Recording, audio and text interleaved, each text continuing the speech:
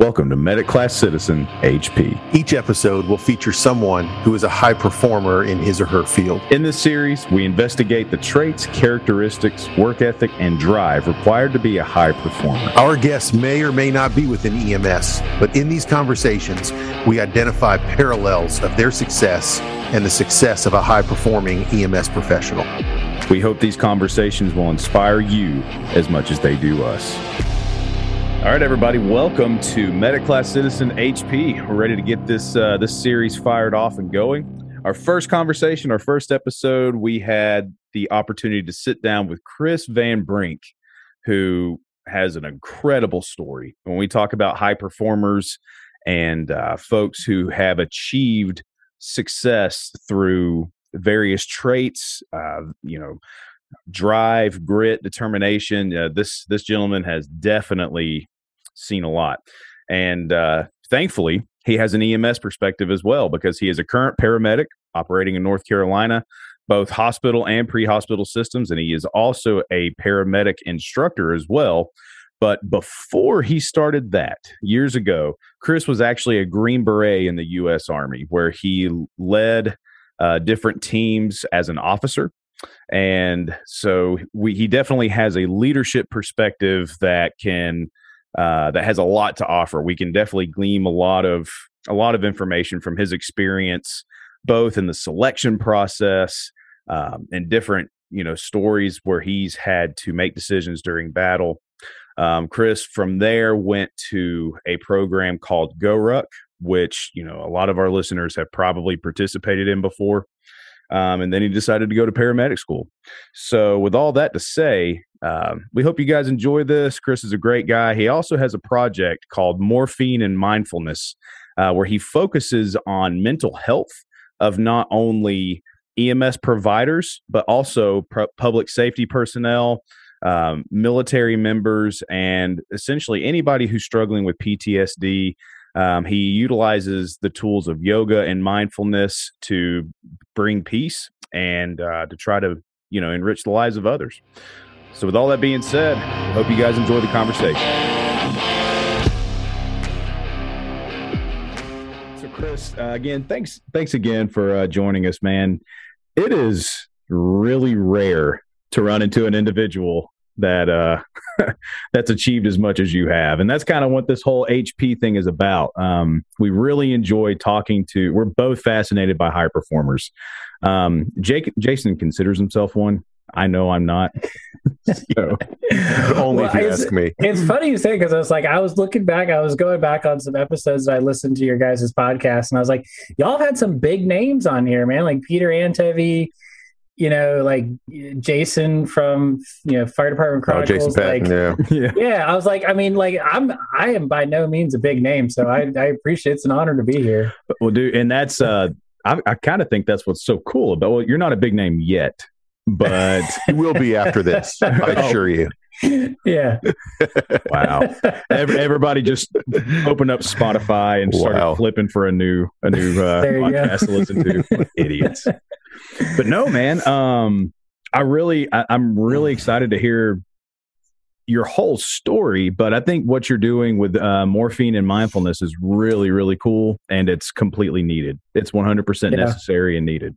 So I appreciate that. Yeah, it's my path has been anything but linear, that's for sure. I've kind of been all over the place for a hot minute. I started, way back in the day with really kind of no intention of the military. My family is about as far away from the military as you could possibly imagine. Growing up in California, parents didn't serve. I have no relatives that served. I literally, someone handed me a book on a Navy SEAL class when I was in high school, and I was like, that's what I'm going to do. I'm going to go be a Navy SEAL, and it's like, and my parents, they were very much against it. They were like, no, don't go, and you're going to die, and you're going to go to Iraq and you get blown up and whatever. And yeah, especially around that time, because that's whenever, was that right after 9/11 or? Yeah. So, I graduated in 2004, and everything kicked off in 2001, and so it was definitely starting to ramp up. And I don't know, So I found the military. I mean, I got into the military because they ended up paying for college. So the compromise with my parents was like, hey, look, you go to college because you worked really hard in high school, and then you can do the military thing. So I was like, all right, well, let's have the military pay for college, and you can take all that money that you saved and go do something with it. And they're like, all right, that's pretty cool because we need a new house. So like it all works out in the end, right? Yeah. So did they believe you'd actually succeed, or were they throwing that out there as like, just get this out of your system? So that's a good question. So I think to this day, I mean, like as their son, they wanted me to succeed, but I think maybe in the back of their mind, they're like, oh, maybe he'll just realize like this wasn't for him, and he'll just, give up and quit and try something else, like you're saying, like he'll just get it out of his system. But I mean, I ended up, it worked out well. I started off as an officer, an infantry officer, after I got my commission after college. Did you go to a military academy or anything? No. I went to just a 4-year institution. I was an ROTC scholarship. Gotcha. So you went to OCS just right after graduation, or how was that story? Yeah. So the way it works, so you're like, you do all your officer training, like as you're in college. So, when you graduate, you get your commission, and then in between your junior and senior year, you kind of spend a little bit of time, at that time it was Fort Lewis, doing kind of like your final officer training, and then you finish out, you get your commission, and then you go on active duty. So kind of like, there are different pathways to becoming an officer. Some people go to OCS, some people do ROTC. But either way, I mean, I ended up as a second lieutenant in the infantry. The good thing with that is, I got the opportunity to go to Ranger School. So, Camp Merrill, right on, been there. And so did that. And then I took an infantry platoon overseas as my first assignment in Iraq. So I was an infantry platoon leader, combat arms platoon leader. I'm sorry, I was just going to ask, what was that like? I'm going to come back to that. I want to ask you what that experience was like here in a little bit. So go ahead. Keep going. Yeah, no, so I did that, got the deployment initial itch scratched. And, I mean, like once you went over there, I guess the biggest thing was you just like, you knew there was more to the story, right? So it's like, there's the story that everyone kind of gets fed via the news or media or whatever outlet, you get your information from. But then there was like the real story. Then there was like a couple layers deep. And that's what initially kind of drew me into the special operations community, because they were on the other side of that fence, right? They were like, there was the half of the story that, you got to witness when you were over there, because there were these random people dressed like civilians. They didn't wear uniforms. Sweet beards, man. All the tattoos. Yeah. And you're just like, man, unit patches and stuff. Yeah, right. All their Velcro and bullshit. And they're like, this is. That's what I mean, let's be honest. Like, everyone wants to look cool at the end of the day, know. And they're like, hold on. Let me. Yeah, right. Good. My high-speed bootlicker wannabe. No. It's just like there was a mission that was going on that like we were all like on the periphery of, and you just got that sense. And so I was like, that I want to do that. I want to do what they're doing. So as soon as I got back, as soon as I met the minimum requirements, I put in a packet to go to Special Forces Assessment Selection. And I did. And, I was, God, if I think back, I think there was like 50 of like our selection class. There was like 53 officers out of like a 200 some odd person selection class.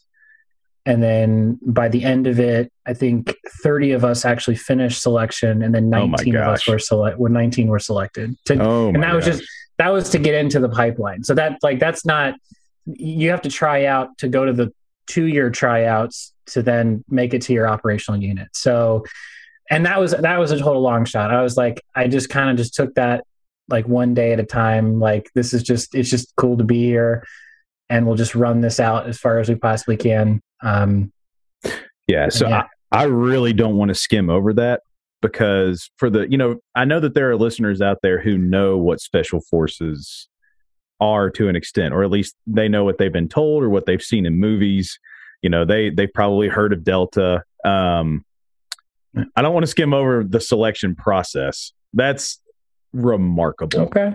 I mean, dude, that's, like I said, you're one of the only people I've ever met who have been through it. So yeah, it's an interesting experience. So it's like everyone, I think the thing that people have to realize is that, while it is a special thing, it's a unique experience. I mean, it totally kind of lays you bare as an individual. Like everything gets put out on the table. It's not just, the fastest, the strongest, and by the end of it, you kind of get an interesting perspective on, just where you're at as an individual, because they take everything into account. So, yeah, and everything is different, right? So it's like, people look at special operations as like the tip of the spear, but what they forget about at the end of the day is you need the whole spear in order to be effective, right? If all you had was just the tip of the spear, then you pinprick people, right? Like you need the full length of the spear in order to be an effective weapon system. So like you need the rest of the United States military. So people would always ask me like, well,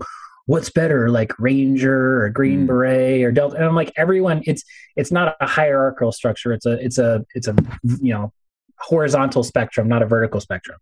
Yeah.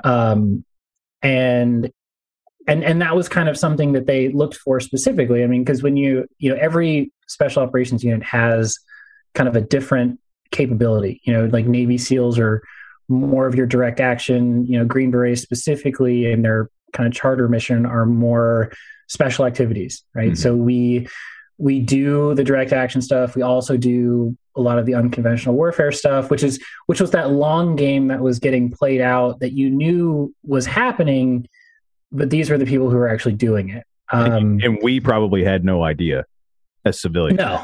Yeah. No. And that's the thing is that like, and that's where, once you kind of got onto the other side of the fence, you started to realize that, there's a much greater narrative that was being played out, and the selection experience was very much tailored around that. So, if all you were trying to do is get the best door kickers in to, just, kick down doors and smash heads, like you would want your biggest, strongest individuals, but I mean, a lot of selection was like, we weren't allowed to wear watches. The cadre never actually spoke to you as an individual. They referred to you by a roster number. They never gave you any instructions. They wrote all their instructions on a whiteboard, and that one person had to watch the whiteboard 24 hours a day, 7 days a week.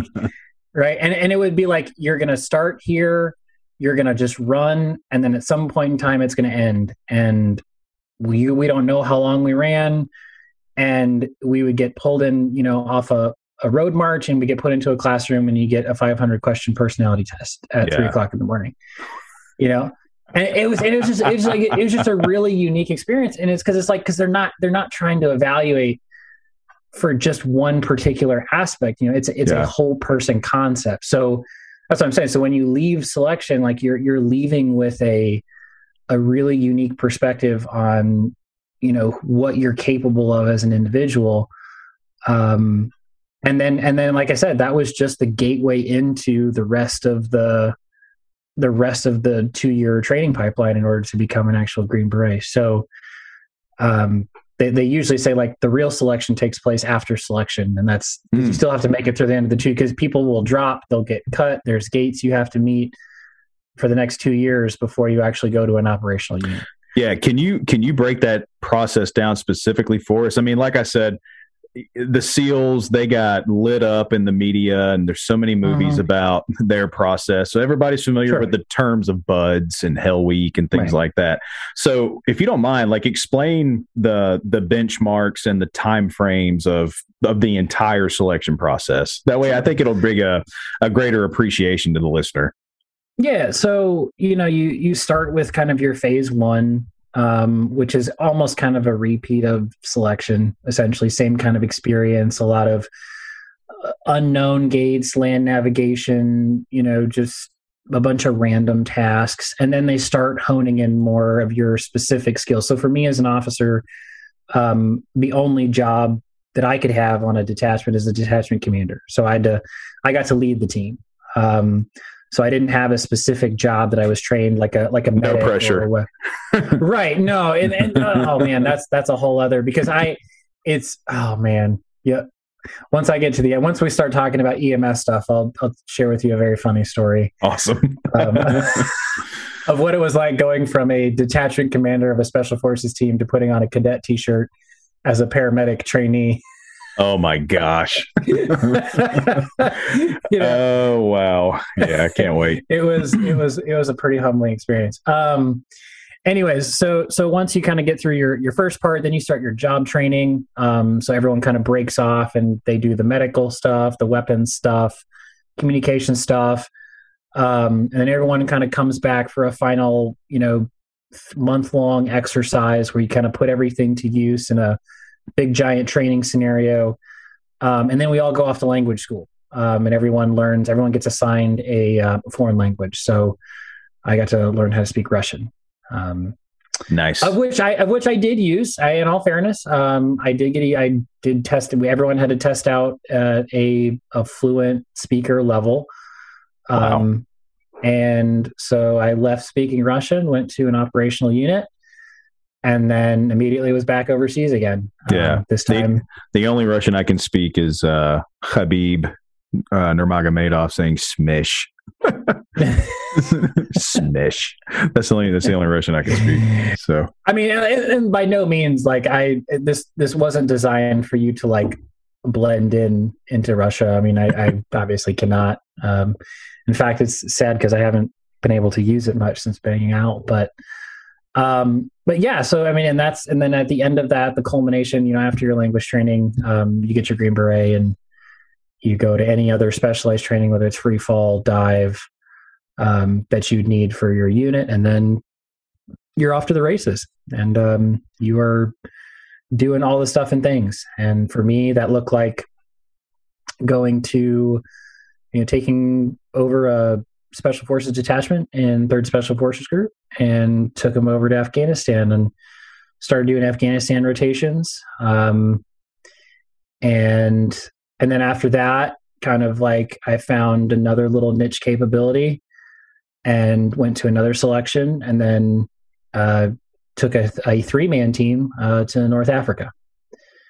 And that was kind of the culmination. Then by that time I was fortunate enough to only have leadership positions. I never made it to staff, which I was always trying to avoid, being the staff officer, your operations guy. So does that mean you're not actually executing the missions? You're just planning them, and right. You're in a headquarter building somewhere, so you're not on the ground. I had the privilege of leading troops my entire decade-long military career. So it was huge honor that way. And I mean, the caliber of individual was just, that was really kind of the best part of all my special forces experience, with being around people who, unlike when you think about, people who join the military for whatever reason they join the military for, I mean, usually it's not always their first choice, they kind of get forced into that line of work. Everyone obviously volunteers for it, but when you're only volunteering for a limited amount of menu options, you don't always get the highest caliber individual to just enter into the military. But at that level, I mean, everyone who is at that level in special forces, they absolutely wanted to be there, and they fought to stay there, whether they lost arms or legs. They would do everything they could to just stay, instead of getting booted out or moved or anything like that. So, I mean, it was really, really inspiring to see. And that's kind of what I take with me, moving forward. Is just, it was a huge honor. It was really, really unique. And I don't know. Yeah, I was a captain promotable.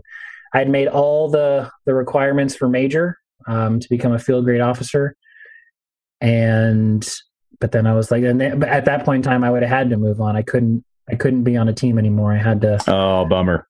I had to play the big army, the big army rules, and go off to do other things. So that's when I got out, kind of right at the halfway point, which was hard, man, because I could have been retired at 40. So Chris, let me ask you, to go back to the training part, how long did that whole selection and training process take? So the selection, like the Special Forces Assignment selection, took about 21 days. The actual training process, like the back-to-back schooling from phase 1 all the way to graduation, takes about 2 years. Okay. So certainly it's not all, as is dramatized in movies and as fun as it may look. How many times during that training were you was there ever a time you were ready to just drop out? Like, this is ridiculous. This is so difficult. That happened. Yeah. I told myself I'd quit tomorrow. And then I just ran out of tomorrows. Yeah. Well, that was my next question. Like, how did you overcome that?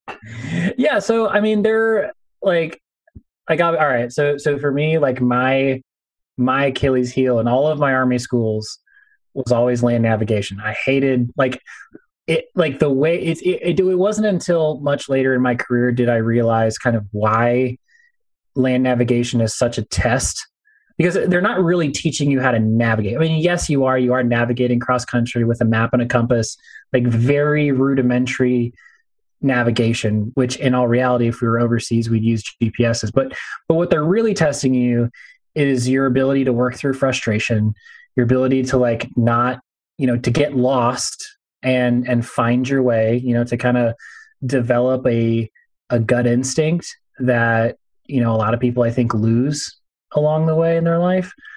And then, just test your ability to be by yourself. A lot of people, and that was kind of the way Special Forces training initially worked, was that everyone had to be selected and assessed as an individual before they could join a team. So there was an individual level of proficiency that was required. And for me, God, man, there were so many times where I was just so frustrated. Like, I would get lost. I'd fall down this little mini hillside, get caught in bushes. Just you name it. My flashlights would burn out, just all the things. And I'd just be like, I'm done. I don't need to do this. I'm volunteering to be here. No one's keeping me here but myself. So yeah, there are a lot of times where I was just like, I'm done. So now I just have to find my way out of here so I can go quit. Cause obviously I can't, I'm lost in the woods, I can quit in my mind, right? I can be done in my mind, but at the end of the day, I still got to find my way to a road or to a cadre member to quit. And then by that time I was like, oh shit, I'm actually not lost anymore. Okay, now maybe I can keep going. So it's I had every time I had the opportunity to quit, it was after a small victory. And I was like, all right, well, let's just get one more small victory. Let's just go to the next thing. And eventually, again, it's not all physical. I know a lot of the hype that you see around BUDS and Navy SEALs and stuff like that is a lot of a bunch of people rolling on the sand and ocean and just all the physicality of it, which, is what a lot of people I think spend the most amount of time preparing for, which at least in my experience, that actually wasn't the limiting factor for people. A lot of people were physically strong enough, and totally capable in that regard. I mean, they're back squatting hundreds of pounds, but they get so frustrated. They make the mistake of always trying to be first, which that was actually probably the best advice I got in selection, was don't try to be first every time. Just try to be in the top third throughout the entire experience, right? Did you get that advice from a cadre member, or was it guys, I actually got from the recycles, because if you didn't pass, you would have the opportunity to come back and try again. Or some people were given the opportunity to come back and try again. And that's what they would always say. Yeah. They're like, oh yeah. because people were invested. Once they got a little bit of feedback, they're like, hey, look, this is what you need to work on. They would go out, they'd work on it, and then they'd come back. And that's what everyone would always say. Everyone would always come back and they would be like, don't try to be first. Try to be sixth or seventh, right? Because the type A mentality is to always try to be first. But in the end of the day, you're not going to be first at everything. And, part of being especially as a detachment commander, I was not the best shot on the team. I was not the best, medic on the team. Like every individual member of the team had their own specialty. Like it was my job to leverage their specialty. So, being able to look at a team and assess their capability without feeling the need to be out in front all the time, and be able to kind of like exert influence and maneuver, but still allow them to kind of do their thing. Like that was what they looked for in detachment commanders. So yeah. As you were going through all of that, were you able to kind of see the end goal through the entire process, or were there times where you just couldn't see that what you were doing really made sense? And did that change the way that you led in the future? Yes. So there were a lot of times where I was like, I don't know why I'm doing what I'm doing. Like to me, like in the moment, it doesn't make sense in my own rationale, but I'm doing it anyways. And I think a lot of that came down to just me trusting the process. Like I know there's a process here. I mean, I'm not the first person to go through this experience. And they kind of break down the method to the madness at the very end. Like it's not something you're kind of privileged to, because I don't think they don't want you to kind of game the system. They just want you to exert effort. Like they don't tell you when things start or finish. They don't count repetitions for your push-ups out loud, and it frustrates you because like you want that, you're conditioned throughout your entire, whether it's your educational experience or life experience, is to always look for feedback as if it's something that you need to like continuously drive you forward. And they deliberately robbed you of that. Yeah. I guess it's like human instinct, like if you're living out in the wild, you're not going to count. Right. No, exactly. You're just going to do. Right. And they just want you to do. So it was like, eventually at some point in time, just stop asking and just put your head down and just execute whatever task to the best of your ability. And you found like, once you started to let go of expectation, your performance actually increased. Right? Like the less you were thinking about of like, how well am I doing compared to everyone else in the class?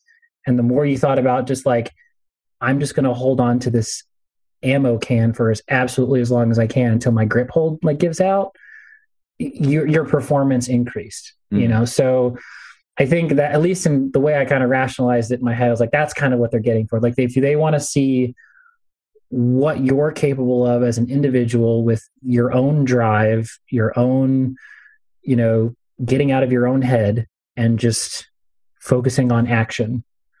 And yeah, some of it made sense in the moment, some of it didn't, but eventually I was just like, I mean, if I'm going to get the truest experience, like if I'm really going to know at the end of the day, I don't want it to be like me trying to game the system. I don't like, it's going to be me and it's going to be my full effort, and that's how it's going to land. And then I eventually I stopped trying to make sense of it all and was just like, just tell me which way you want me to go, boss, and I'll go that way. So one last question on that, Chris. Do you have any can you share any experiences that you had either in battle or in operations where that kind of preparation really became important? Yeah. So, I mean, really in all battles, right? Because it's like, you can plan and prepare to a point, right? I mean, every mission we went on in Afghanistan, there was a main plan, there was a contingency plan. Eventually you just had to react to what was going on around you. And rather than try to kind of fight your plan, you just had to fight a developing situation. There was one firefight in particular, just, it drew on for about 18 hours, much longer than what we had prepared for. Gosh. But in the end of the day, like we got what we needed to get, it just took us a lot longer than what we thought, and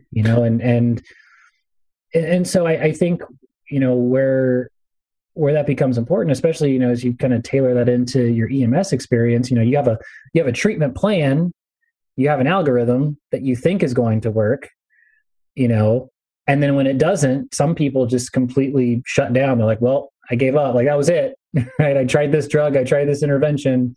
Now what? Right. But part of your whole selection and training process was to be able to kind of have a plan, but also be able to react to a developing situation. So, and to accomplish your goal. So I want to kind of backtrack a little bit. First off, before we do that, I want to review the numbers. You said over 250 very highly qualified people who had already been through Ranger School, probably jump school. They went airborne training. Like, we're talking the cream of the crop. And 19 were selected. Yeah. So of my officer class, so we had, so off the bat, when you submit your packet, usually they only take the top 50% of applicants packet wise. So your applicant, so the bottom 50%. Is that just a sheer volume thing? Like, that's how much they can handle, or? Yeah. I mean, I'm sure it's probably a little bit of both. I know that was like the whole Ranger School trick was like for your PT test for Ranger School, like they're like, don't go to the back of the line because they can only accept so many people into Ranger School. So you're going to be forever caught at that 51st push-up or whatever it ends up being. Oh, man. Yeah. And you just can't get low enough. So for officers, they take the top 50% of their packets. For me, it was 53 officers made it to go to selection. 30 or so finished. 19 were selected to go to the Q course. And then throughout that time, I mean, the people dropped for a variety of reasons. I think of my original class, and there were a couple people that recycled. I think there was 8 of us that kind of made it all the way through and actually got our Green Berets at the end from like the group that I started with. And I bet your parents were like, okay, maybe he got it out of his system. They're like, oh, well, dang it. Like John Wayne has made movies about me, bro. Yeah. Like now we're committed. So, So before that, whenever you talked about getting fresh out before Ranger School, before selection, whenever you got assigned to your first, I think you said your first platoon, right? You're infantry, infantry second lieutenant.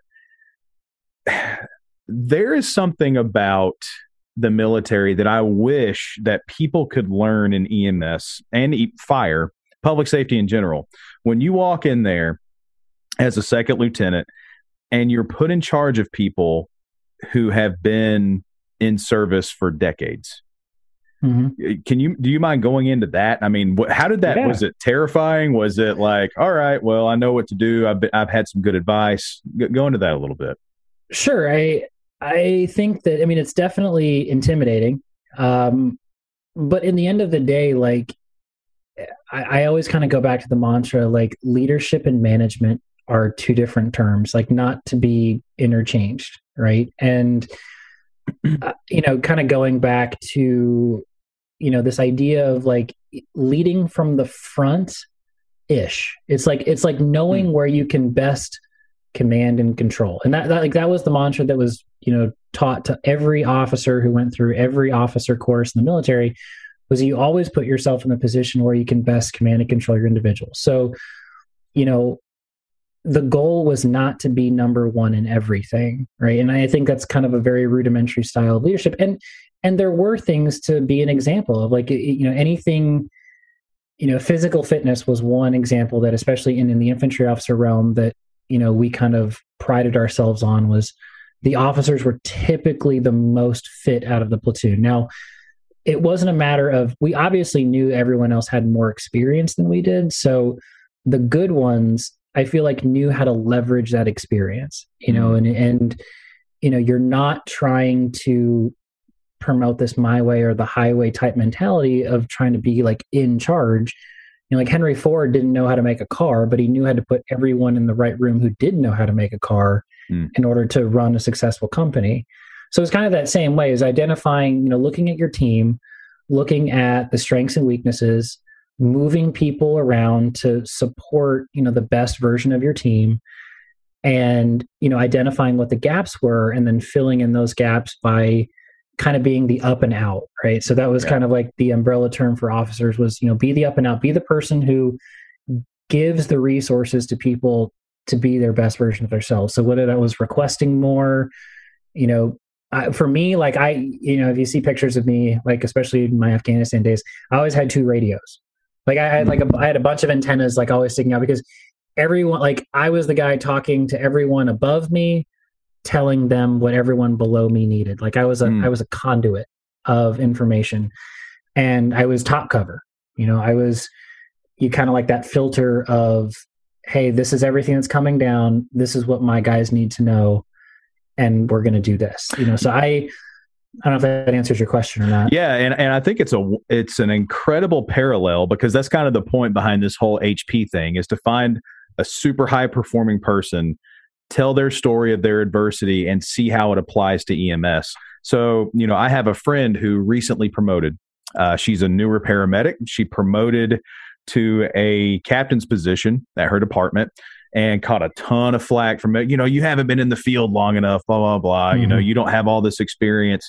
But, you know, I think she was wise enough to understand that, all right, well, that's the person who I need to go to, who does have the experience, not necessarily say, hey, tell me how to run my shift, but help me learn, you know, give me your advice. Is that kind of similar what you did with NCOs or? Absolutely. Like, I mean, and you leverage the experience of the people that you have, you know, I mean, now understand that everyone has their bias, right? So that's another thing that you kind of sift through as an officer. It's like, I'm not only listening to what you're telling me, I'm also listening to why you're telling me what you're telling me. Right? That's huge. Because again, like, you know, everyone's going to, they can only experience what they experience, right? And, you know, that might look a lot different than someone else's experience. So your job is to kind of like average the two of them, because you're not trying to tailor to one individual. You know, you're trying to tailor to an organization, right? You have a mission that the group is supposed to accomplish, and it's your job to see that goal gets accomplished, absent of any one individual, but inclusive of as many, if not all, individuals contributing towards that. So yes, it was a matter of seeking out and it's advice, right? You take everyone's advice with a grain of salt, you know, and like I said, because a lot of people want to see things a certain way just because it'll benefit them more, not necessarily the organization more, but like, man, if this was only this way, then it would help me out. But you got 4 other guys who, if you did that one thing, then you're going to be missing or doing something bad for the rest of the group. So yeah, so for me, it was a matter of managing expectations across the board, and everyone has their own expectation, and taking like the collective group average of experience and being like, okay, you know, what do people need? Why do they need these things? And seeing what was the most practical, you know, thing you could possibly, you know, bring to the group. Because I mean, again, you were for me, I was a conduit. You know, like I didn't exist in any expert capacity, but I had to be able to I think, and that was probably the biggest thing too that I see, especially in EMS, as it differs from where I came from, the military, was that your job, if you did have one specific job that I think was kind of sacred to officers, is that you had to make your guys understand. Because everyone kind of looks up and out at leadership or management, and they're like, what are they thinking? Like, you know, how are they so dumb? How are they so detached? Yeah. Right. Like and it's not that they're detached. It's that every layer of the hierarchical structure looks at a problem differently depending on where they sit. So the higher up you go up the ladder, the more different problems look. So your job was to be able to understand how other people saw the problem and then relay that to your guys, so they had context for decisions that were being made. Because if there's one way to lose a group of soldiers faster than anything else, was when they didn't understand the big picture. And that was very, very common in the conventional Army. It still happened in the special operations community, but not as much, because it was a smaller organization and people were more personally plugged in. Because you went from being what we call a tactical asset in the conventional Army to a strategic asset in the special operations realm. So your view, part of your training was to think globally, to think more, you know, don't just look at this conflict as the immediate transaction of bullets being fired at you, but think 5, 10, 15 years down the road of why Afghanistan matters. Why does Iraq matter? You know, and then things start to make a little bit more sense. So your job as an officer was to make sure that your guys, to the extent possible, had some measure of strategic understanding to where they didn't just look at their leadership and be like, what the fuck are they doing? You know what I mean? Like that, this doesn't make any sense. So yeah, and that's something that I think, I don't know. I mean, I haven't obviously worked in every EMS organization, but I feel like, you know, lacking strategic vision at the ground level is something that's relatively common in EMS, and that's the Absolutely. job. and that is the job of leaders, is to bring that level of understanding in a way that people can understand at the ground. You know, that's such an interesting way for you to put that. Have you seen outside the military, especially as people in fire departments or police departments or other areas that are use the paramilitaristic mentality, where do you see, or what happens when we have leaders that kind of do the opposite of what you're saying?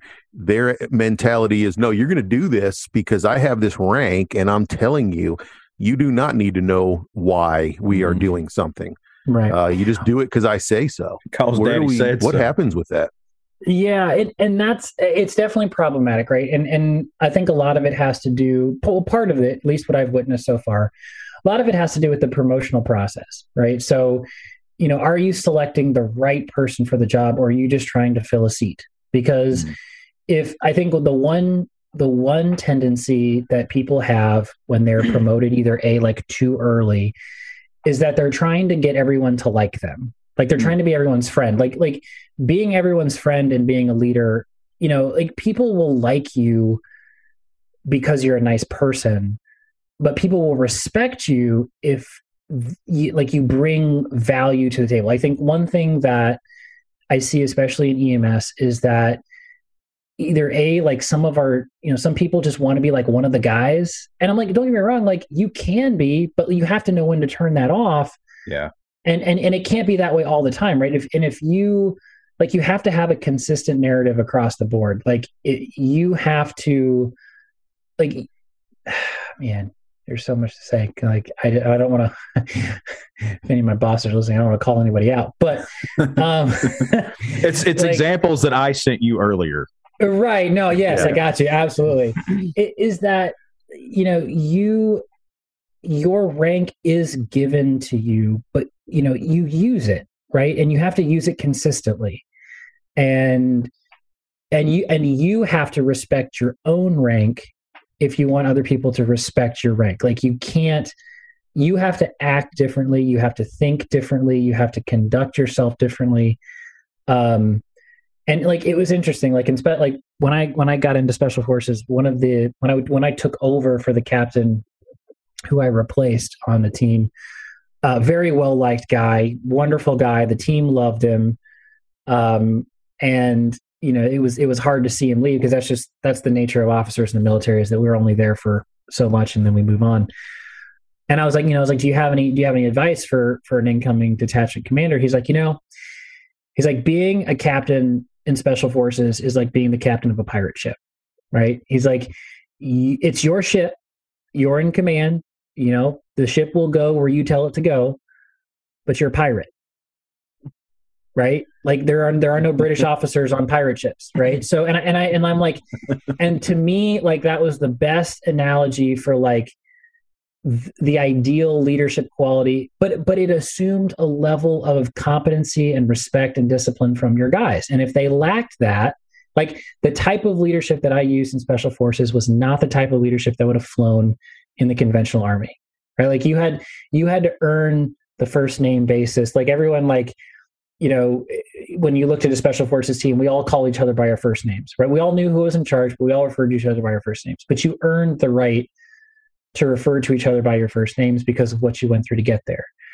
If you started calling a bunch of 18-year-old privates by their first name, right? Like, they'd be like, oh, he's just one of us. He's just one of the guys. And then you would do something that like contradicted that. And they'd be like, oh man, he's such a dick. I hate him, blah, blah, blah. Right. And then it become like this personality thing where we're all trying to be friends, but not really. So I think like that's one thing that civilian leadership tends to get a little caught up in, where it's like you're wearing the rank of a military officer, but you're trying to be my friend, but I don't really know you. You know, so it's a weird thing. And it's one of those things where, you know, some people, at least in where I've seen it go bad, is that they wear rank that they don't fully understand, like its own power, right? Like you have a captain's rank, but you're not talking to me like a captain, but you're trying to like, you know, there's a level of trust that has to be built before you can kind of lead people a certain way. And I think when people either accelerate through ranks, get promoted early, or, you know, it's, you know, you start to get the vibe that someone is just trying to look out for their own career and they become a careerist, then people just lose respect very quickly for you. And they, like, your leadership style becomes ineffective. So I think this is probably going to sound super random for the listeners, but I think they're going to get it here in a little bit. When did the yoga practice start in the military? Yeah, so listeners are like, what? Yeah, I know, right? So that's a big question. So that actually comes in like multiple parts. So I first started practicing yoga really as a means of physical recovery. Like that's how it started. You know, obviously, you know, all the physical preparation, whether it was for Ranger School, selection, etc., all took a physical toll on the body. So yoga was initially my go-to for physical recovery. And that was what introduced me to the practice. And then, but that was just that. I mean, that was just the physical practice of yoga. I didn't take it anywhere beyond just the physical asana postures that you would get in a hot yoga class, and that was that. Did you learn it in the military, or did you know it beforehand? How did that? It was in the military. So I, like, you know, when I started in the military, I mean, I'm working out and fitness has always been a part of my life for as long as I can remember. I've been a coach for about a decade. I was just too cheap to pay for a gym membership, so I would just trade coaching for a gym space to train in. That's fair. Yeah, and then I just kind of adopted yoga as my recovery, like my main avenue of physical recovery. So after that, it wasn't until like I started to deploy a bunch, see stuff, have to like work through problems and issues to where I really started to lean heavy into the other aspects of yoga, the mindset, the meditation aspects, like what yoga actually was, not what the West claimed that it was. So specifically, I mean, the actual moment that I attribute like making that transition. I was talking about like that massive firefight, you know, earlier in the conversation. And so midway through that, after, you know, I had passed my initials over radio that caused, you know, 2 jets to drop their payload, their 500-pound bombs on a mountaintop that I couldn't see. Everything kind of went quiet, and there was a lull for about, it was probably about 30 minutes or so. And my engineer sergeant looks at me and he's like, "Man, I'm starving." I was like, "Yeah." I was like, "Me too." He's like, "Did you bring your Jetboil?" And I was like, "Yeah, it's in my pack." He's like, "Good. I got cup noodles. You want to go make some cup noodles in the Humvee?" And I was like, "That sounds amazing." So like the smoke's still like billowing on the mountaintop, right? And we're sitting in a Humvee just eating cup noodles, like, but it was totally calm. And I was like, that moment sticks out to me because, you know, here was this practice that's dedicated to present moment awareness that doesn't matter how chaotic the situation gets, right? It doesn't matter what's going on around you. There is a peace to be found in everything. And from that moment forward, like, that's when I started like physically, like dedicating time and energy to mindfulness and meditation. And that's what kind of like completed the yoga practice. So it was like, now it was the physical postures, and it was the other, like the goal of yoga, right? And even when you go back to the Yoga Sutras, where we get all of this from, it had nothing to do with standing on your hands. It had nothing to do with just like all the insane stuff that you see on Instagram. It had everything to do with being able to like sit with reality exactly as it was, absent of the narrative that you tell yourself about it, which causes you to suffer in the end of the day. Because when you're taking stuff home with you, it's not the trauma that you experience; it's the story that you tell yourself about the trauma that you experienced, right? That's what you're holding on to. So here is a practice that that could separate you from that. So when you started dealing in traumatic incidences, when people started dying, like that was what allowed me to leave stuff in the moment and not carry it back. So that was overseas time that did that. Did you have your soldiers and your Delta team members do it as well?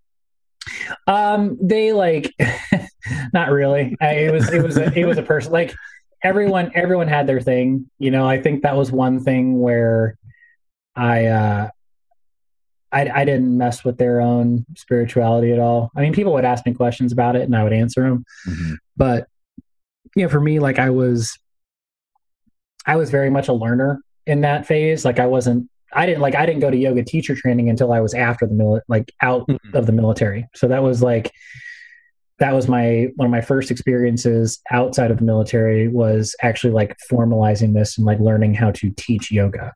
Yeah. So yeah, that is, I'm telling you, my wife makes fun of me. We took some yoga classes together. And I learned really quickly how short my arms really are. I hated it. It hurt so bad. It killed me. Well, yeah, I don't know. And I get it, man. Like it was the same way for me too. Like when Corpse I started, pose was my favorite. I was like, done. The funny thing about corpse pose is that corpse pose was actually a meditation posture. I believe it. It wasn't like the nap with like the cold towel that everyone gets at the end of a hot class. Like originally, like that was designed as a meditation posture, as like a total physical release, as if you were quote unquote dead. Yeah. Well, and she warned me. She was just like, you say jujitsu's hard on your body. You say that Muay Thai, this is going to hurt. And I was like, oh, it's not going to be that bad. I couldn't even finish. So yeah. Yep. I hear you. So for the listeners, we're going to come back to that later on. Yoga does play a part into this, I promise. Yes. So in your military training, you talked about this guy was a good medic. This guy may have been a better medic. Were you required to get your EMT while going through special forces training, or how did that work? So we, yes and no. We all cross-trained because, I mean, we were supposed to have 2 medics on a team if we got all our people. Sometimes we only had 1. But everyone was cross-trained to what they told us was an EMT level.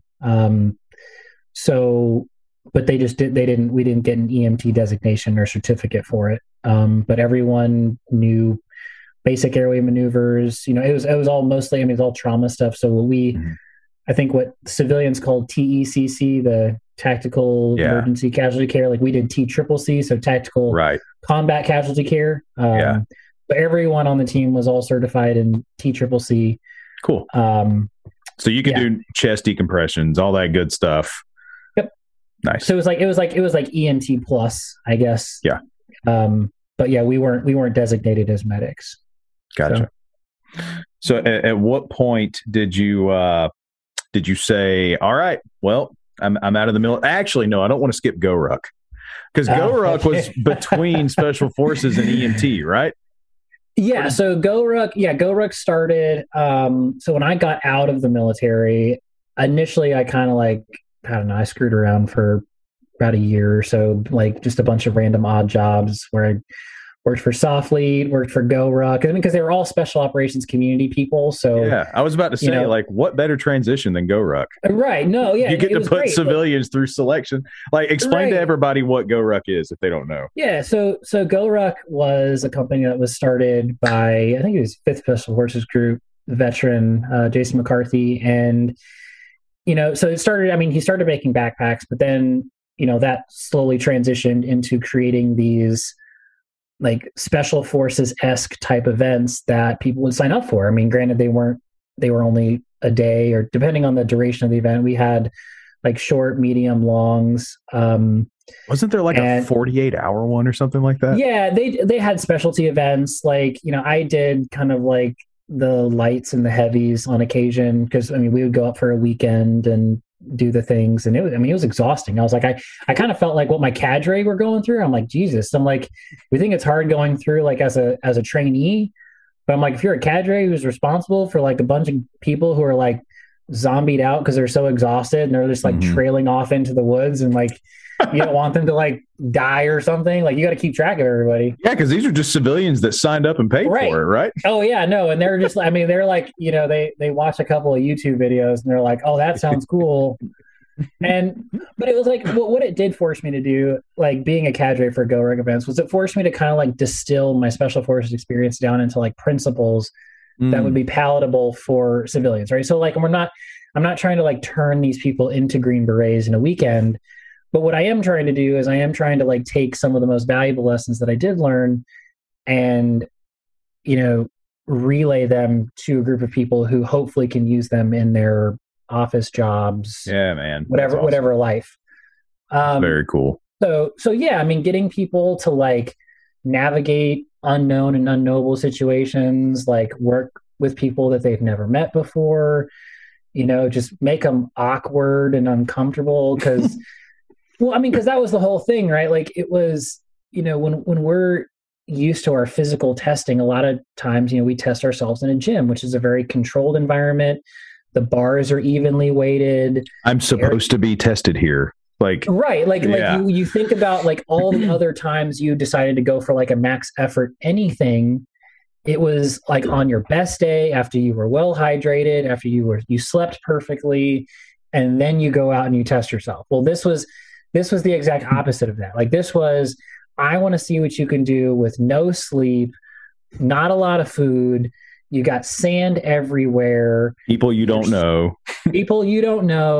Yeah. And then you're being forced to like lead them. Like you're That's the so one, awesome. like you're the one in charge, bro. Like figure it out. But like watching people like solve those problems in real time was fascinating, because like some people really rose to the challenge. Some people like got a real look at themselves and were like, oh man, like maybe this is not for me, or maybe this is like a quality that I just don't possess. Maybe I thought I did, but like when you really want to know if you know something, it's not what you can do at your best moment where you feel the most prepared. It's when you feel the least prepared. Can you still execute? And yeah, it was a blast. I mean, everyone, by and large, like my goal is not to, people are obviously signing up for these and we want them to continue to sign up for them because that's how we make money. And, so our goal is not to like get you to quit, and right. I always tell people like, and every cadre had their own like little spin on everything, because everyone kind of came from a different area of the special operations community. Some were Green Berets, some were Air Force Special Operations, some were Navy SEALs. But for me, and I would conclude my events, and it was actually, I don't remember the story about the guy who I shared the cup noodles with. He's dead, and at his funeral, the warrant officer in charge of our team, so there's an officer and a warrant officer. The warrant officer gave a speech where he said that here was a guy who did not need a patch or a tab to make him special. He made the tab and the patch special for everyone else, right? So the tab says Special Forces on it. He didn't need that, but he made it meaningful for everyone else. So at the end of the Go Ruck events that I did, like this is not a workout patch for doing something really hard. This is a commitment that you are going to be this best version, that you're going to work towards this best version of yourself every single day. Because I mean, anyone can like go out and suck. Like we do CrossFit, we suck for an hour and we're done. But this represents like make this patch meaningful by continuing to work on these tenets and principles that we learned throughout the weekend, and people really embrace that. Like it was a really fascinating community of people to be involved in. And it's like, just like guys who just, I would never think would like come out and do this stuff. And they would just they'd be so motivated. And I was like, man, I'm like, you are motivated. Like you motivate me. And I was like, I like you, and you're going to hate me, but I like you. So at what point did you decide EMS? And why? Why in the world? Why in the world EMS? So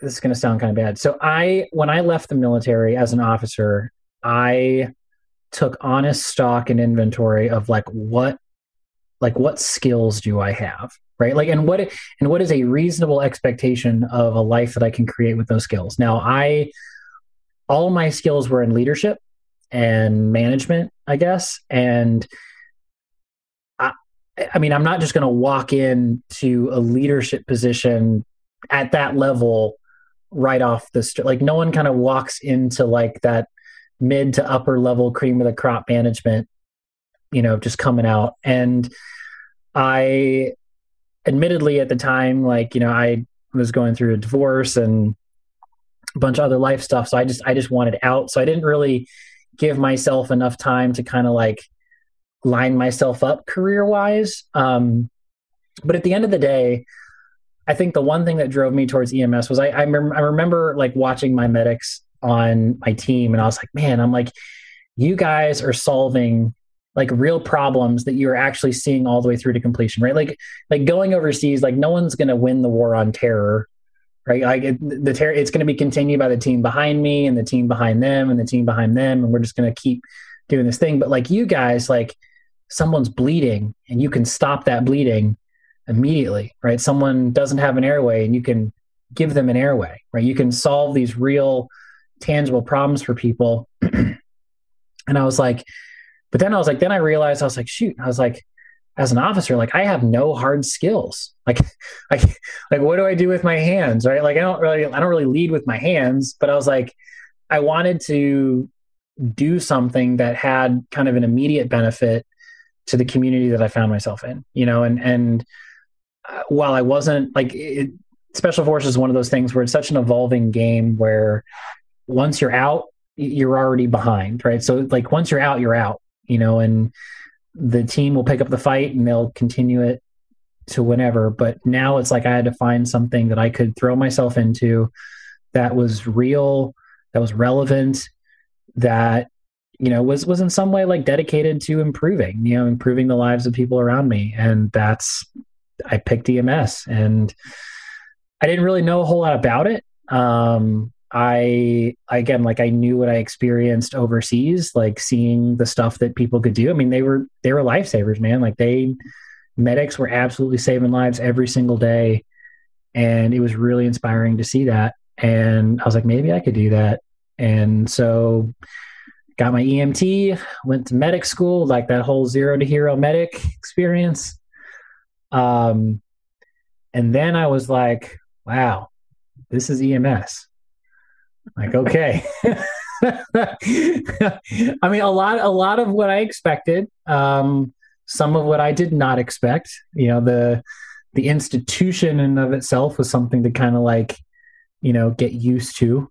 What was that? What kind of program did you go through? So I went through Durham Tech Community College. So I went through an accelerated paramedic program. And it was a full-time program, and we were like Monday, Wednesday, Friday, 8 to 5, clinicals either on like Tuesday or Thursday in between that, maybe some on Saturdays. Yeah, drinking, it was a full drinking from a fire hydrant, huh? Yeah, and it was like it was incredible, like going from like EMT to medic and like the gap. And but then you go on your first call and they're like, oh look, the rescue squad's here, and I'm like, one, they don't know the difference between an EMT and a paramedic. Like they call everyone EMTs, which I nothing against them. Like we're like BLS before ALS, 100%. But like it was fascinating to see like the public that you served had such a little understanding of what you did, right? Like, and that was a huge difference between being in special forces, where like you would go overseas and a lot of people knew what you were capable of doing. Like, but here, like, no, even now, like no one really knows what medics do or what we can do. And I think it always shocks people sometimes when they realize just like how great a scope of practice we actually have. Right. And so I drunk from that fire hose for 18 months. And then like I was saying, I donned that cadet shirt. Just take us through that. I think now that we have an understanding of your background, because I think that's another part of leadership is humility. But tell us what that was like. No, it was a valuable lesson, and I'm glad. And I actually, and you know what, as much as I wanted to get rid of that shirt, I saved it because it was such a valuable lesson. And I also have yoga to thank for helping me through that period, because if yoga reinforces anything, it's that you're constantly a beginner, like, or you should be, or try to at least maintain that outlook, because that's where the real growth happens. So, I recognize that I'm not in charge, like I have someone else who wears a captain's rank, which is interesting because I looked at people differently when they wore the rank that I had. Right. Like I looked at my supervisor who has the identical rank that I had on my beret and my uniform. And part of me was like, I wanted to expect the same, but at the same time, I'm like, wait a minute, like Chris, like you're not in the military anymore. Like you're in a different organization, you're in a different structure. This is a different ball game. So just take it do what you did in selection. Take it one day at a time, absorb, and just put your head down and focus on effort. And I did. So but it was because like EMS is weird because it's like it's a young profession. Like people coming into EMS are like in their 20s. And then I remember like going into like the hiring, like when we did our group hires for paramedics for our EMS agency, and talking to some of our fellow applicants, and they'd all put us in a room and they would pull us in kind of one at a time and do the whole questioning thing, and we'd come back and talk about maybe some of our responses to questions, and it was just really interesting hearing like where people were coming from life-wise, like getting into EMS. Like for a lot of people treated it like, they're there for 2 years because they need their patient contact hours to go to med school. The people talk about their most stressful life experience is like getting lost in Europe and their cell phone died, and it was like it was terrible, and they're like, I don't know what to do. I had to sleep in a hostel. Right. I had to ask a stranger to borrow their charger so I could charge my cell phone. So, and you're like, what? So they knew exactly what it was like in Afghanistan. Yeah. Right. Well, and I'm not like, again, like to each their own. Like everyone had their own life path, like getting to that point. But yeah, it was just really interesting to see like where everyone was coming from.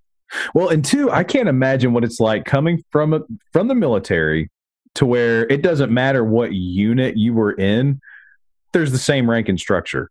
But when you go from this department or service and then you go across the city or county to a different department or service, they may not have captains. They may have lieutenants and then battalion chiefs. Right. And the roles and responsibilities may be completely different for everybody. Yep. So. Absolutely. And I only have like, I only know what I know and just what I, and talking to people, because they are paramedic, our community college location kind of primarily fed into the organization that we all ended up working for. So we kind of only got indoctrinated really into one system. Gotcha. And, you would talk to people who would work in different systems, and there's pluses and minuses. Like, people would more chase the system for demographic, like at least where I'm at in North Carolina. We've got some more, metropolitan built up areas that see a lot more traumas, a lot higher call volume. We're kind of interesting and nice in the fact that like ours is split between urban and rural. So we have like a lot of elderly, sick people that are farther away from the hospital. But then we also have some like condensed cities of, parts of Durham and Chapel Hill, that you do see a little more of an uptick of, big city trauma type stuff. So you get a little bit of both. But yeah, as far as the institution goes, I don't know. I hear what people complain about and talk about, and sometimes I assume it's the same everywhere, but I guess not.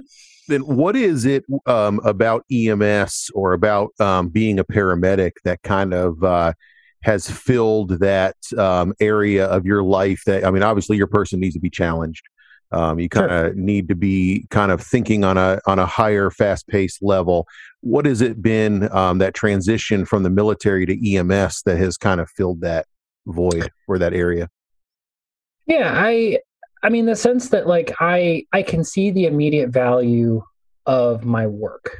So that was part of the like coming out of the military, where you like when you play that long game, right? The stuff that we did in Iraq, Afghanistan, like we're not going to see the effects of that from another 5, 10, 15 years down the road. But in EMS, when I go to work every day, I can see the immediate impact of my treatments and interventions, right? I can intervene at a critical moment and solve a problem, which for me is very fulfilling.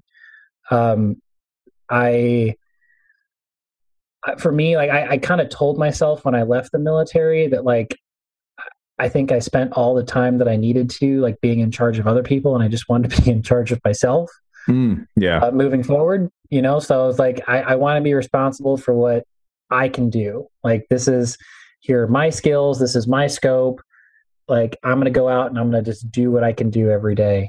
And and that's been very rewarding. And for me, it's feeling like what I'm doing matters. Like, cause that was, in the end of the day, like that was the one thing that pushed me from being in the conventional army to special forces.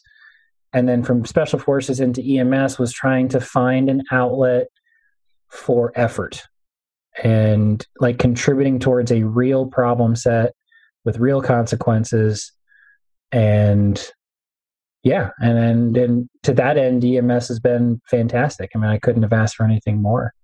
And as someone that is let's be honest, you are a high performer. Just in your thinking and your goals, have you found that end or at EMS as the fulfillment of that, or is this a stepping stone for you? So I'm continuously learning about different outlets. Because like I said, the more I learn about being a paramedic, you're like this Swiss Army knife of medicine. That has a lot of outlets. So as an example, most recently I picked up a side job working at Duke Regional Hospital as a paramedic in the emergency room. So kind of not in the pre-hospital sense, but now in the hospital sense, where I guess unless the residents and attending physicians and all, they're all trapped in an elevator that was on fire, then I might be able to intubate. Right. Right. There's people driving all around going, yes, right. Oh my gosh. I'm like, we're itching for that one opportunity, which is never going to come. But on the flip side of that, like I have like the entire pharmacology like open to me and my scope of practice, which is cool. Cause I've, so that's been an interesting experience. I'm sure you are actually guaranteed patient contact. Yeah. That's the thing, like, and that whole evolution, cause like I'm paramedic number 8 at Duke Regional. So like we're writing this, like scope of practice, like as we speak, because again, like, so you're saying like recent, this is a recent thing. Oh, this is, yeah. So within, like, I'd say within the last 6 to 8 months, both of our like major level 1 trauma hospitals have started hiring paramedics to work in the emergency room, mostly because, I mean, being practically speaking, we come at like $10 an hour less than nurses, and we have or more. I mean, like or more, I know, right? I know. It's fine. It's getting better. It is. No, and so I get that, right? But what it does do is, I think it does, like, when we look at an organization that needs to kind of get forwarded and promoted, like the hospital backing you as far as like, no, this is what paramedics can really do, guys. Like, now we get to interact with patients on a whole other level. And yeah, they started hiring medics to work in the emergency room. And for me, like, I do maintain a goal that this next year, starting in January, actually, I start a critical care program to, of course, do my critical care exam. I did my tactical paramedic board exam. I took the test just to see what would happen, and it worked out well. I'm sure it worked out just fine. I was like, all right, this is interesting. But and now you help teach paramedic as well, don't you? Yeah. So I'm an adjunct paramedic instructor over at Durham Tech in the same program. So yeah, shout out to all my students out there. Y'all are doing great. Suffering through cardiology right now. Nice. Nice. But yeah, so I mean, and actually, like, I picked up that job more for myself than me actually liking teaching. I mean, I do enjoy teaching. Both my parents are teachers, which is funny because I swore I would never become like them, but here I am, right? But I was like, when I was a paramedic student, I was like, man, like, there's so much material here to interact with. I'm like, I know I'm going to need more time with it. I mean, I have the time that I have, but at the same time, like, you interact with material differently when you're required to teach it. Right. So like, here's a way I can take all this material that I had when I was a student, as I'm practicing, turn it around and now trying to teach it. Now I can interact with it in a different manner, manipulate it, and like to try to kind of test my understanding of it. And so, yeah, so my end goal, to answer your question, to, I think, be a critical care flight medic. And then I don't know, whatever else. Yeah. Excellent. Well, in respect of your time, Chris, let me ask you about, first off, do you need to go like right now? No, not at all. Okay, good. That was a very fast hour and 18 minutes. Yeah, I know. Yeah, sure. Tell us about morphine and mindfulness, and tell us about the project, and tell us, sure, the why behind the project. Yeah. So, morphine and mindfulness started when I actually started my paramedic career, when I started, like, after I got cut loose on an ambulance and, was writing solo as the provider in the back. And I also, being an active yoga teacher at the time, kind of saw like this, I just witnessed the similarity between the people who would come in the back of the ambulance with a problem and the people who would come into a yoga studio with a problem. And for me, like on the medic side, we look to intervene pharmaceutically to address emergency, right? On the yoga side, we intervene more on the mindfulness aspect to kind of intervene to solve the same problems. Everyone who walks in the back of an ambulance is anxious, which exacerbates probably some condition that they're having on top of whatever other problem is going on. So I started, honestly, originally as a blog where I could just like take these really like dense experiences of trauma and emergency and like try to distill some sort of learning from it for my own benefit.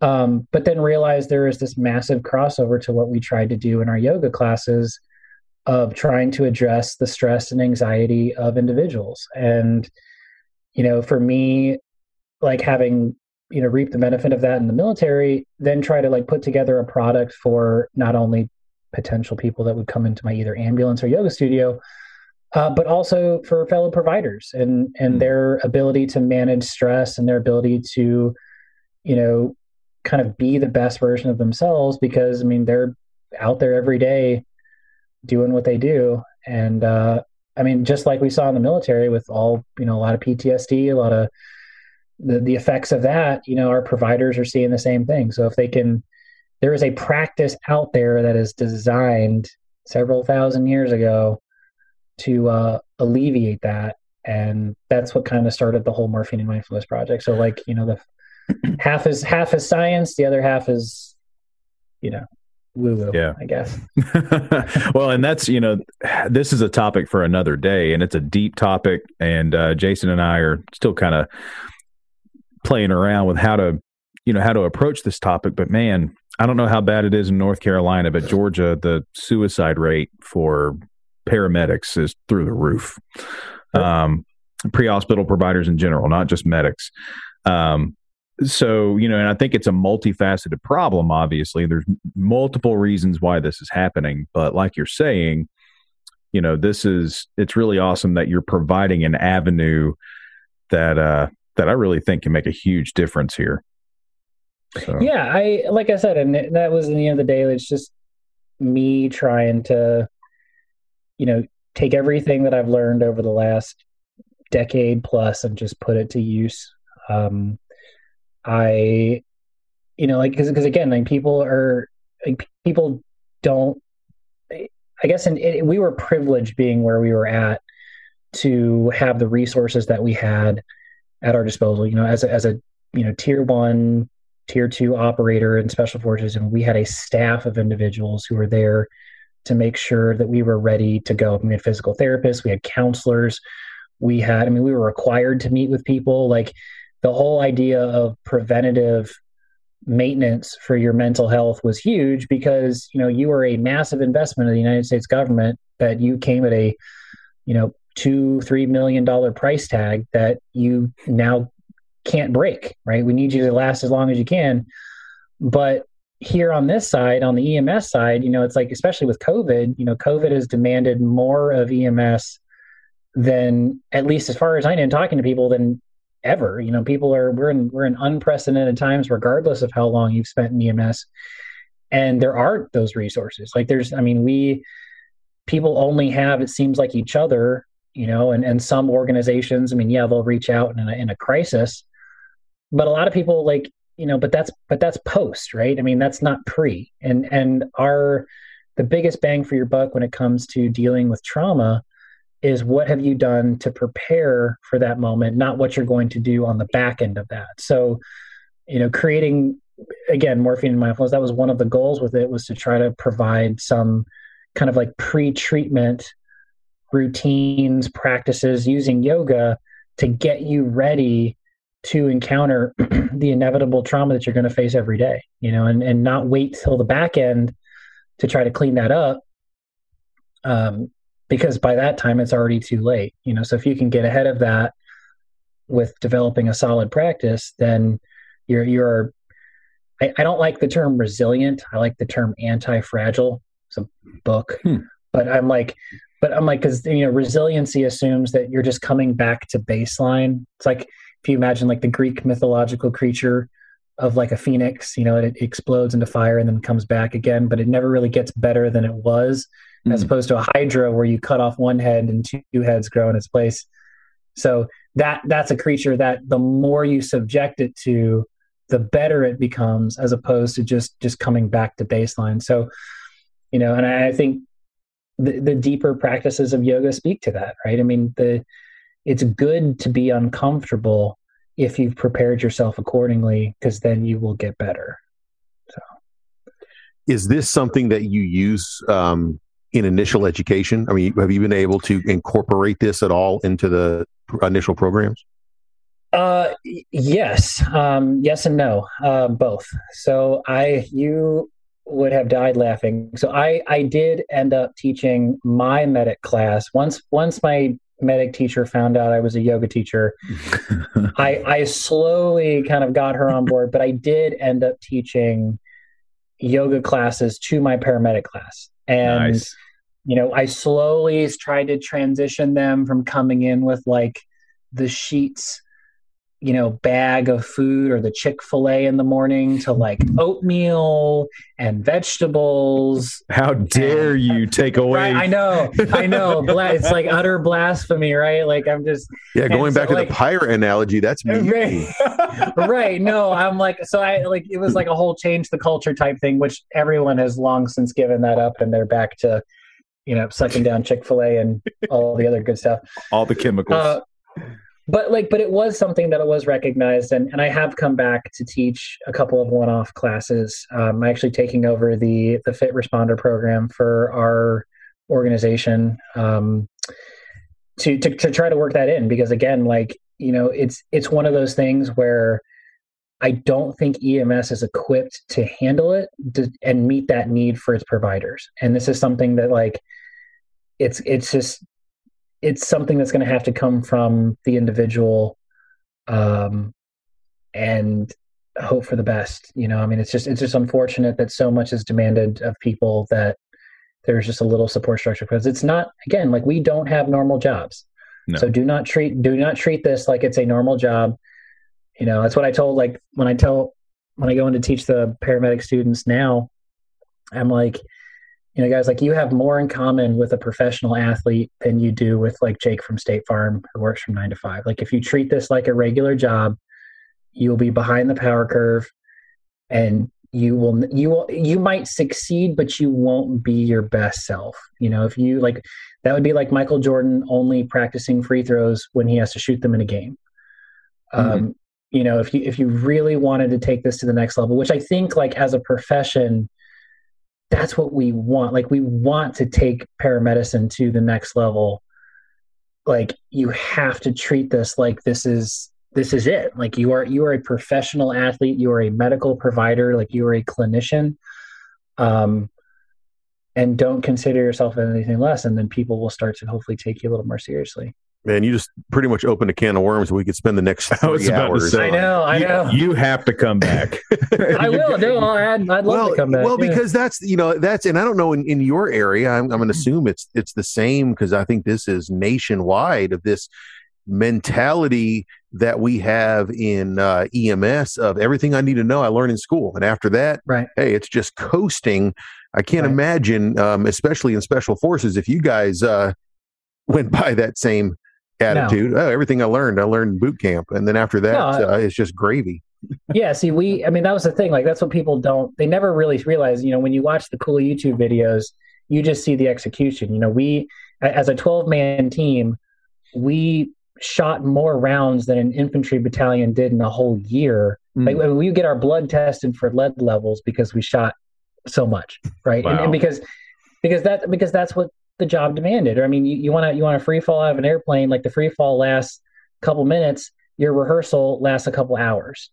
This was a full-time, fully dedicated, like not a 9 to 5, and you can't treat it like that, and I know, especially the way the whole structure is out there with medical directors who are kind of allowing you to operate under their license.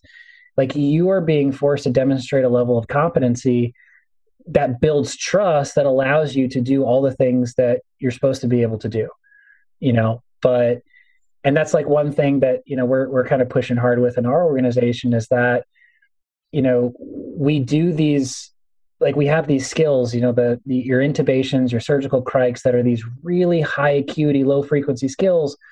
But when you need to be able to do them, like you need to be able to do them. But it's like the training's just not there. Like we're sandwiched between two of the best training hospitals in the nation. Yeah.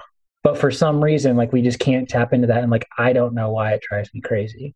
So it's like I'm out. That's why I pick up my side jobs. I start working in the hospital so I can take advantage of some other resources. And because that's, if we could actually do 100% all the things that we're supposed to be able to do as a medic, like we're unstoppable. Oh, absolutely. Yeah. Well, very well said, dude. I want you to come back and talk about leadership. I want you to come back and talk about training and education, health and wellness. Like, dude, this is If you'll come back, I think this is the beginning of something pretty rad, pretty cool, man. Yeah, dude, cool. I'm happy to do it. Like I said, I like, this is my life. Like, this is like, I'm not. This is what I've kind of picked as my outlet, because I like being on the ground floor stuff. And despite like how long EMS has been around, like, it's still one of those professions that is just rapidly evolving, and we can still kind of steer it. You know, we can steer the boat, and we can hopefully get this to where it needs to be. And we can do it, I think, in our lifetime, because it's evolved just that fast. So, but yeah, man, I'd be down to come back. Just let me know. You got my information. Absolutely. Yeah, how can people find you on social media? Yeah, so if you're looking for me on Instagram, it's at Voodoo Medic. It's the Haitian Creole spelling, because VOODOO was already taken. So it's and it was like, man, I was like, when I wanted to make that, I was so excited about it, and then like the guy that owns the Voodoo Medic handle was just not a remarkable page. So I'm like, you wasted a great handle. So it's so spell yours again, just to make sure they don't find this other guy. It's VODOU Medic on Instagram, and then obviously the Morphine and Mindfulness handle is just at Morphine and Mindfulness. Message me, and like I said, the blog's up and running. Yeah, everybody read Chris's blog. You are a phenomenal writer, dude. I told you that in the whenever we were chatting back and forth. You have a gift in writing. You need to write a book. Seriously. Yeah, I've been told that. We'll see. We'll see what happens. Well, you have a pretty extensive experience to pull from some memoirs, I think. So yeah. I started writing. I drunkenly started writing an autobiography when I was in the Q course. It's called Why Is There Trash in the Trash Can? It's because you put it there, like, that's very well spoken. That's awesome. More to follow. You've been listening to Medic Class Citizen.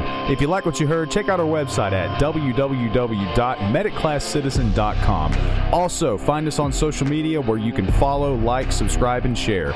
Twitter, Instagram, Facebook, and we also have videos on YouTube. Thanks again for listening, and we'll see you next time.